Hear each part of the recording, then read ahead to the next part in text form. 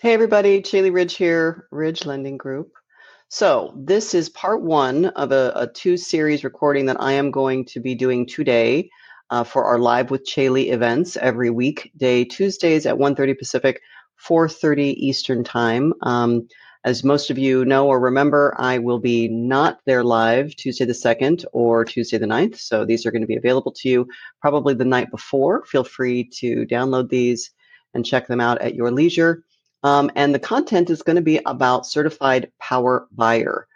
This is a unique offering, I think, that Ridge provides for its investors that really does some deep dives into the qualification part, the education qualification part of real estate investing, how it relates to you specifically and your goals today and your qualifications today. And then most of all, it really takes all of that information and it teaches you how to optimize your qualifications for long-term success.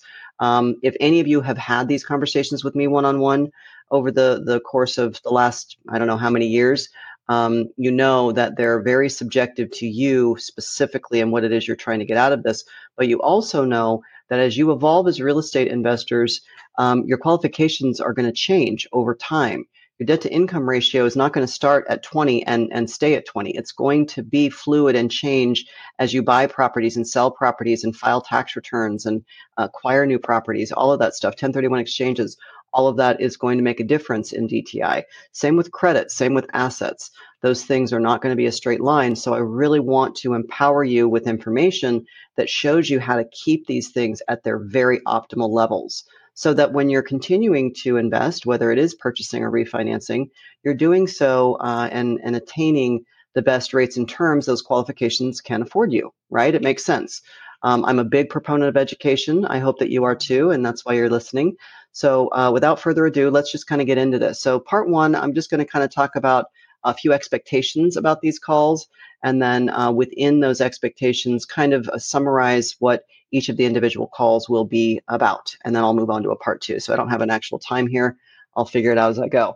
And then just as a reminder, I just made another video too, guys. On the 16th of May, I'm going to be marketing the hell out of this. I'm so excited. So I hope that you're going to be there for guest speaker John Digman. He is an appraiser with tons and tons of experience, specifically non-owner occupied, what most of us are talking about here. And he's going to be able to show us how to read an appraisal, what the different adjustments mean, how the investment properties add into that, the 1007, which is where the rental income comps go. Lots and lots and lots of good content. I had a great conversation with him. So please, if you are available, I think you're not going to want to miss the 16th of May, 1:30 Pacific, 4:30 Eastern. Okay, certified power buyer. As I just described, is a way in which I can get with my clients one-on-one individually and talk to them about what their goals are. What are they trying to do, short-term and long-term? 12 months, we say short-term, and then we go into 5, even 10 years down the road as a long-term, and really defining what that looks like for them, and then kind of digging in further about where are their priorities or their focuses. Are they just looking at long-term? Are they just looking at single family? Are they just looking in one particular market? Is the price point range just 100,000 and below? What class, asset class, A, B, C? Are they investing in alternative means of real estate via syndications or private notes, that kind of thing? I want to gather all of that information up front so that I can maybe provide a little bit of feedback as it relates to what I know, what I've been through, some of the pitfalls, the wins and the losses over 25 years, that if I can provide a little bit more information that kind of opens up the playing field and allows an individual to be more informed, so that their results and their success through real estate investing is at its highest, right? That's my goal. And I always tell people, I'm often trying to play devil's advocate or provide some context about things largely based on my own experiences. You're going to take what you want, you're going to leave the rest, right? This is my 1.3 cents worth, as I like to say. Take what you want, leave the rest. So our first call in CPB, part one, and I think I failed to say this, each call is about 30 minutes in duration. I like to keep them in good chunks like that. And we're going to have anywhere from 3, 4, maybe even 5 different calls, depending on how much Q&A there is, those rabbit holes that I tend to go down, any left turns that we make, whatever. So Anywhere from 3 to 5 different calls, 30 minutes each is what you can expect. The first call is really going to be about those goals that I just described. And then part 2 is usually going to be reserved for credit and asset discussion. I'm going to get into what are the definitions from an underwriting perspective as they apply to you and your credit score and assets today. What does it mean, right? I think I'm repeating this, but I think it's important. How do you define what your credit score needs to be when you have 1 property or you have 10 properties? And does it change? Absolutely, it changes. So being prepared for what comes next, I think is very, very important. And how do you keep your credit score at its highest? So we're going to look at your credit report. I'm going to show you some different things that may not have been obvious to you on how to keep that credit score highest. We're going to talk about things like rapid acquisition, which is a big one that can derail credit scores without you really even knowing it. I'm going to display some myths about credit score. Then we're going to talk about assets, what types of assets are allowed or considered, how are they applied, and like credit, how does that change as you continue to acquire more property? Will it change? Yes, again, it's going to change. The more properties you have, typically speaking, the higher the bar is for what the requirement is in underwriting. So we'll look at those definitions. And then we're going to take all of it and put it all together and get ready for a part 3. So that would be part 2. Part 3, typically, I like to reserve for debt to income ratio on its own. I can usually keep credit and assets in one call because those are relatively simple to follow. Nothing too crazy in there. But the debt to income ratio can get a little squirrely, especially if you're self-employed and you have lots of businesses or lots of K1s. Maybe you have lots of properties and a really big, long Schedule E. Debt to income ratio can be, it's kind of the meat of all of it, actually, I would say. And it's very heady stuff. So I like to keep DTI on its own for retention purposes. I think it's wise.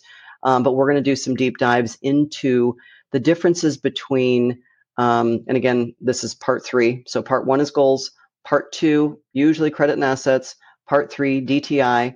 And real quickly, let me mention too, gang, while I have a structure that I'm kind of outlining for you here, I really want to keep these calls as fluid and collaborative as possible. So if there are things that are top of mind for you that are very important that you want to dig into, maybe there's an investment that you're looking at in the Smoky Mountains, whatever, that we want to spend our time doing, we can certainly do that and then get back on track. So please keep in mind that while I do have this structure, I do want to make sure that you know that we can take those left turns or right turns or whatever and talk about things that are top of mind for you. Okay, so back to, actually, you know what? I think I'm going to pause there. I'm going to use the debt to income ratio for part 2 of the certified power buyer. Otherwise, what you can really get out of this is going to be high level, real time, under the hood, black box kind of stuff.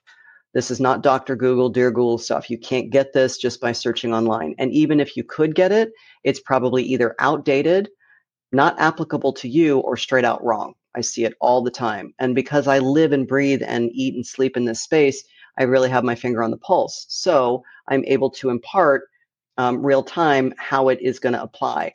And I can even try to forecast how things may be evolving and what changes to expect. So I think that's going to be some important information for you.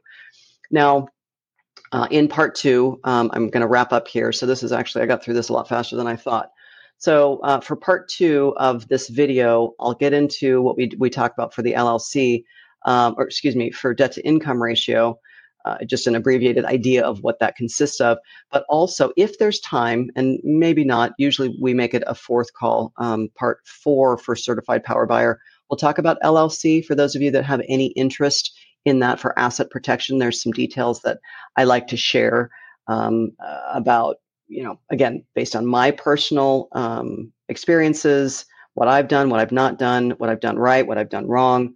You guys will take everything that makes sense to you, do your own due diligence. I'll probably say this again on the next video, but I am not an attorney and none of this is implied or meant to be giving you legal advice, okay?